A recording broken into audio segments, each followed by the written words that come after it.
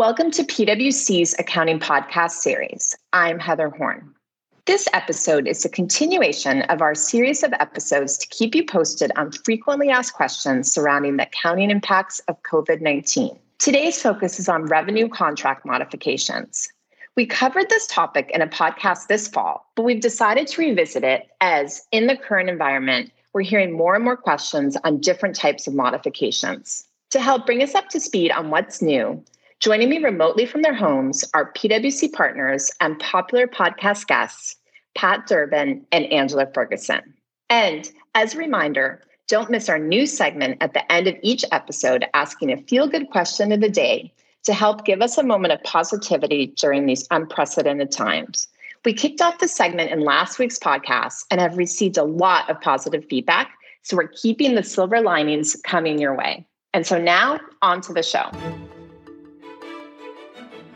So Pat and Angela, thank you so much for joining me today. And the topic we're going to cover today is contract modifications. And Angela, this is something you and I talked about I think we released an episode in early October, and there hasn't been any changes to the guidance. But given what we're seeing with some of the sort of COVID-19 knock-on impacts and the fact we are starting to see some different types of contract modifications, we thought it would make sense to revisit this topic in the current environment. So sort of with that setup, Pat, can you share with the audience some of what we're seeing from a contract modification perspective?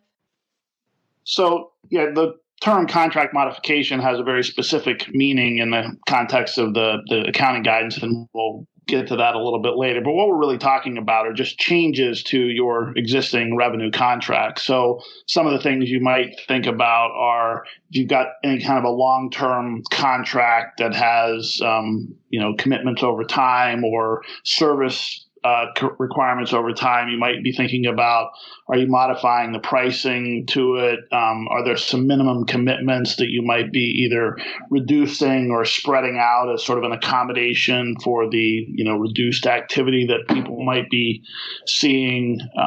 Some of the circumstances might be membership type arrangements where, somebody has a membership for a specific period of time and maybe they actually missed part of the period. So maybe it's like a seasonal membership or season pass to certain types of resorts or other services.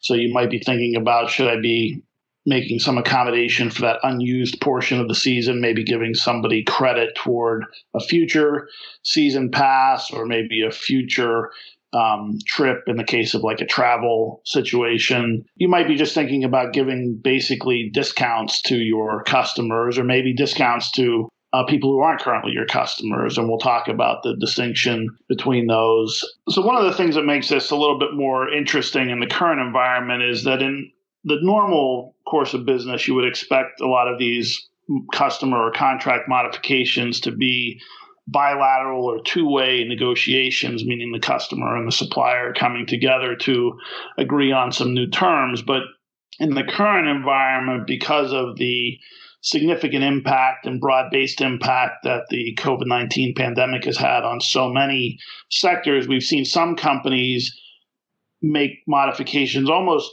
unilaterally or voluntarily, meaning just trying to do something perhaps as a goodwill gesture to their customers or to an attempt to maintain their business at some level, even perhaps on a reduced basis.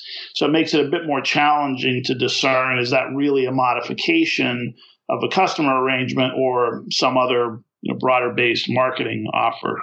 Yeah, I know when we were preparing, the three of us had quite a debate around gym memberships and all of the different varieties of things that various gyms have been doing. So I don't know that we'll get into those specifics, but definitely think all of us, even in our personal lives, have seen a lot of changes to quote contracts that we have or contracts that we have with different types of companies. So maybe with that background then, Angela, if we're looking at a change to a contract, then what is the first step that we should use when evaluating the accounting for the change? Yeah, Heather, as Pat alluded to, really the first decision point is whether you've actually modified a customer contract at all. And the revenue standard defines a modification as a change in the scope or price or both of a contract that's approved by the parties. And sometimes this is going to be fairly straightforward that you've modified the contract. In other cases, it may not be quite as clear. And to give you an example, if you suppose you have an existing customer contract that's in process, so it's an open contract, and you decide to sell an additional product or service to that same customer. And so the question is that a modification of the existing customer contract? And really, it's going to depend on the facts and circumstances. What we think could be helpful here is looking at the concepts in the contract combination guidance. And just to be clear, the contract combination guidance is not specifically on point because that guidance only applies to contracts that are entered into at or near the same time. But some of the concepts in that guidance may be helpful in this situation because what they're really trying to get at is whether you're creating, I guess, a nexus to the existing customer contract.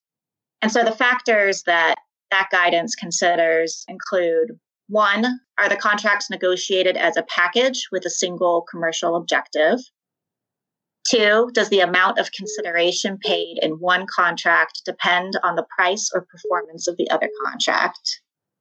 And three, are the goods and services promised in the contracts, are they part of a single performance obligation? So those are some things that you might look to consider whether you've actually modified an existing customer contract. And just to give you an example of a situation that would clearly not be a modification.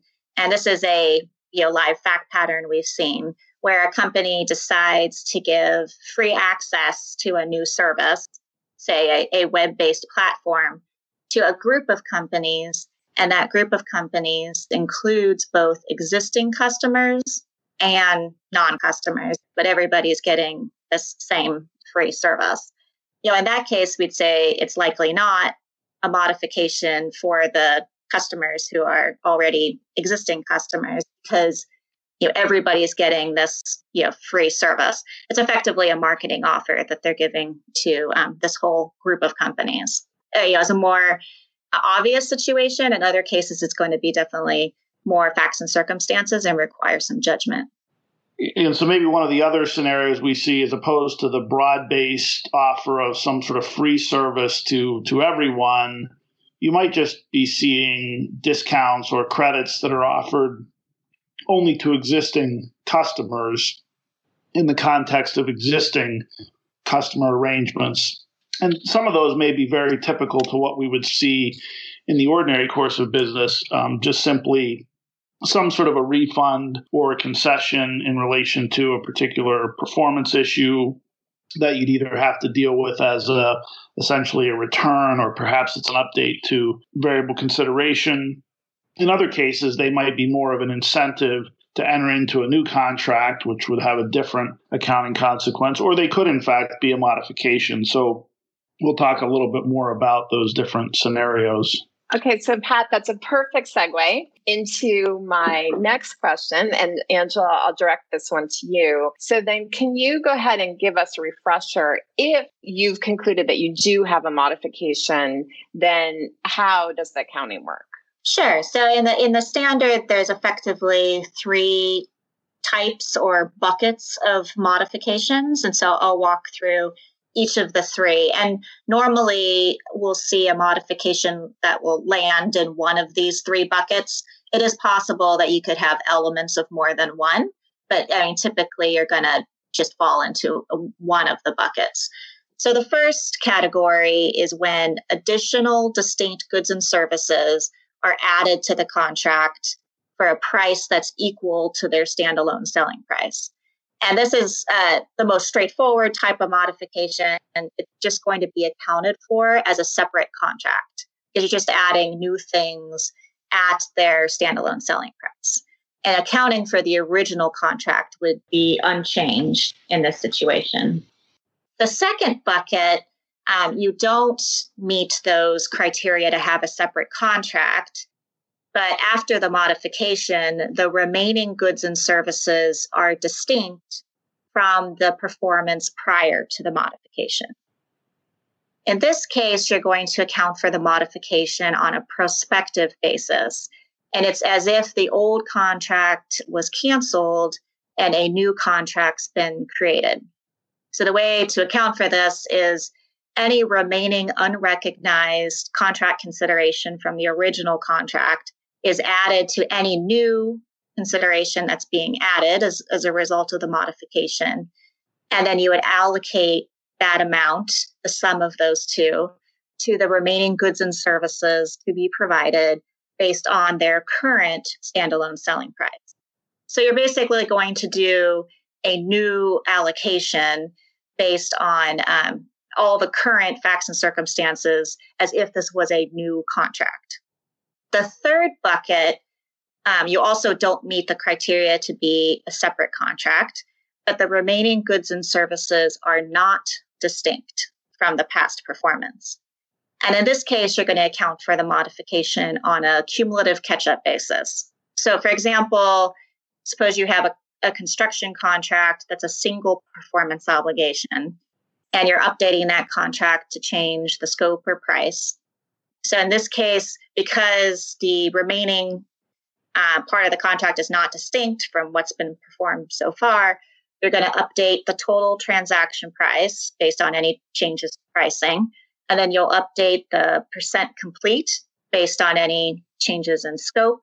And then you would record a cumulative catch-up adjustment for to update the amount of revenue that should be recognized using those new inputs. And this could be either a positive adjustment or a negative adjustment.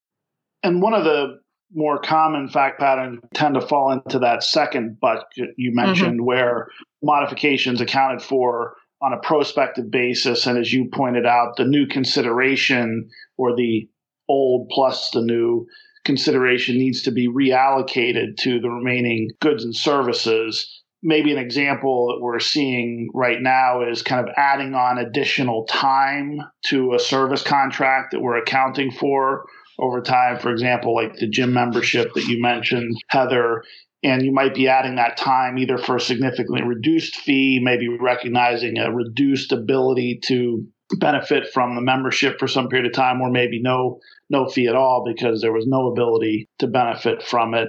In that scenario where you have this concept of the cancellation of the old contract and a creation of a new contract, the reason why you get to that conclusion is because you have a series of distinct goods or services. Those time-based arrangements tend to be a series. And so each element of that series is distinct. So that's how you end up in this part of the model. But what ends up happening then is you essentially recognize the remaining unrecognized consideration, maybe it was an upfront fee or membership fee of some sort, over sort of this longer period of service, which probably ends up meaning you'll have revenue for a longer period of time, but at a reduced amount for each unit of the series. Importantly, it may not automatically lead you to kind of a straight line or spreading that over that longer period if there's some period of time when you're not actually performing any service. Because if you're not performing any service or providing any access, you may not have any revenue. The one other point I would highlight here, and it relates to this reallocation of consideration concept, especially if you have multiple distinct goods and services that you're reallocating to. In the current environment, you probably need to be a little bit more thoughtful about what is the standalone selling price of each of those items that I'm going to use for my allocation, because a lot of times you'll do a model for standalone selling price allocation, and that will stay relatively consistent for some period of time. Well, obviously, we've had a very significant shift in the economic environment here, so that standalone selling price might not be the same as it was when you originally started doing the accounting for these contracts.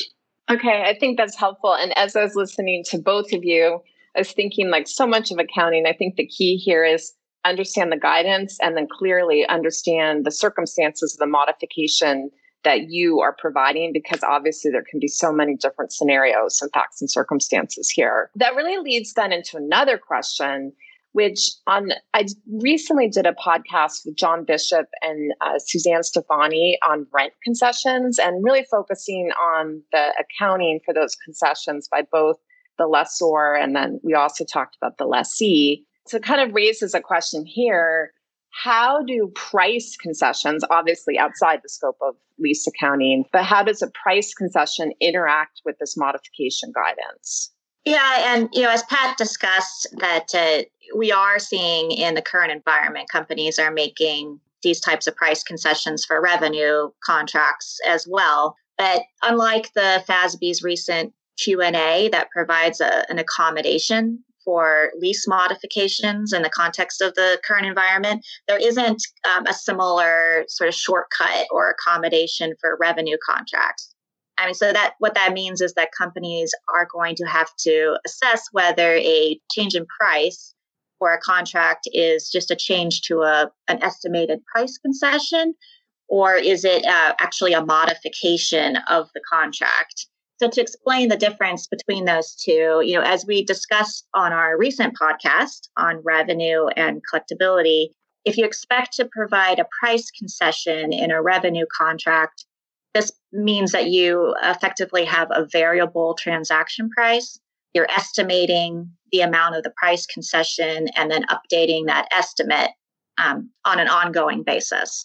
So contrast that with a change to a contract price that is actually a modification because it wasn't anticipated or expected, and you're really changing the enforceable rights and obligations in the contract. That would be not an update to an estimated price concession, but actually a modification to a contract to change pricing. Oftentimes, when we see a contract being modified to change the pricing, it's also in connection with other changes, like changing also the scope of the contract at the same time. And that's probably more straightforward that that's a true modification of the contract. But it is possible to have a modification that changes only the price. So it's going to be important to distinguish between these scenarios, because if you have first just a change in the estimate of a price concession, so you're just changing your estimated transaction price, that would be an adjustment to revenue. And based on your original allocation to the performance obligations, you would just be updating that original allocation and recording an adjustment, update your estimate. In the modification scenario, if you're actually modifying the contract to reduce the price, you're going to apply the model that we just walked through. And oftentimes, if you're going to be in that second bucket where you're accounting for the change prospectively, the change to reduce the price is going to be, a prospective adjustment, as we described. So the accounting is going to be very different between those two different scenarios. And then I'd also just point out is, because Pat also mentioned this, that it is possible when you have a price concession that you may just be giving a refund for a past transaction. But this normally occurs when there's been some sort of past performance issue, like a quality issue or a customer satisfaction issue with a past transaction, and you're now giving the customer a refund. So if you're giving a price concession because of COVID-19 and the current environment, I mean that's probably not what's happening, because a refund would only be if there had been, again, like some sort of performance issue in the past. Yeah, I think this area of trying to distinguish sort of which model I'm in for the price concession ones, meaning is it a modification or is it an update to an estimate of variable consideration or the refund, I think is a really somewhat nuanced area. I mean, in some ways might be fairly straightforward, but you really need to be thoughtful to the point you made earlier, Heather, about really understanding like why is that concession being offered. And we've talked a lot in the context of the modification and sort of maybe in the context of contracting with the customer to perform some service or provide a good. But you can also see concessions in the context of just extending payment terms for services that have already been delivered, or you might see those also in the context of new arrangements where you're offering longer than usual payment terms. Again, something we're seeing fairly commonly in this environment. And so you need to think about what those terms really are. So if you're going to offer a price concession, you loop back to what Angela just talked about. If you're talking about the extended payment terms and sort of a concession there, you may need to think about whether you've introduced a significant financing component into the arrangement, which would also need to be separated out from the revenue contract. Okay, I think that's helpful. And I think key point there is one, Angela, that you touched on, which is the interaction of collectability with your revenue recognition and just making sure you're keeping that in mind as well. So definitely encourage our listeners to listen to the two of you on a podcast we issued a couple weeks ago on that topic. And Heather, maybe I could just jump in real quick before we move off of that, because you mentioned the podcast on collectability, which was very much focused on the revenue side of the equation, which is really what we're talking about. You also do need to think about that in the context of your assessment of your accounts receivable under the credit loss standards. So to the extent you're providing additional extension of payment terms, it's possible that could have some bearing on your credit loss reserve as well. So different assessment than the revenue one, but also something you need to think about.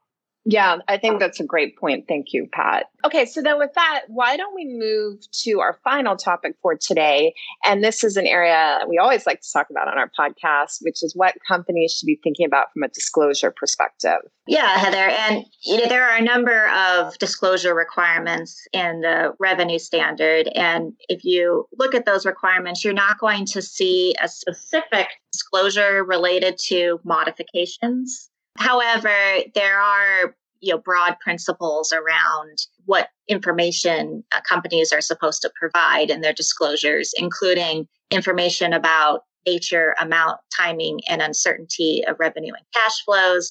So clearly you can see where some of the judgments you might make around accounting for modifications could fall in that category, and just really require disclosure under the general principles that the revenue standard lays out for disclosure requirements.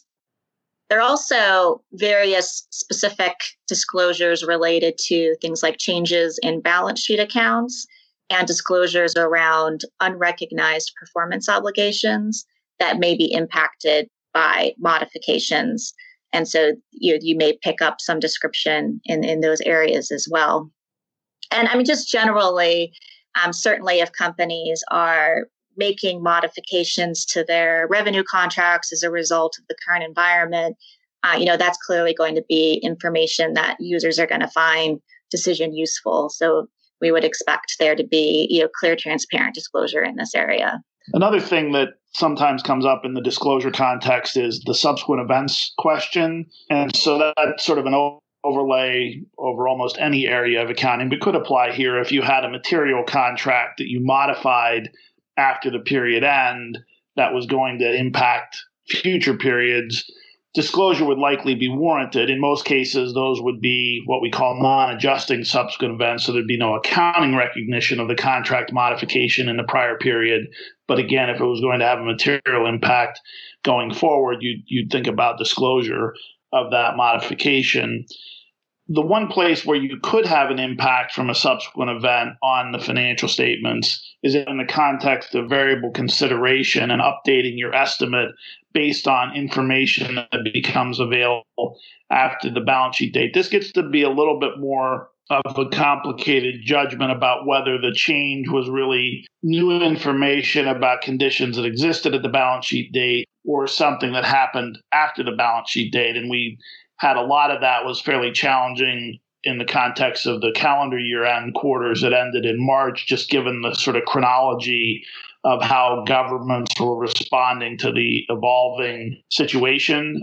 So some of those were, in fact, adjusting subsequent events. Some were actually non-adjusting, but just another thing to keep in mind in this context. Yeah, and I think in this environment, subsequent events are likely to continue to be something companies have to think about, just given how much things are changing. So, but before I let you go today, we're going to wrap up with our new final segment. So Pat knows about this. Angela, this is new to you. Basically trying to look for silver linings in everything going on right now. So the question for today is, being at home, what you've had additional time for that you don't normally have. So I'll give you an example that I have more time for my yoga practice, which is nice, and hopefully balancing out all the additional baking I've been doing with my kids.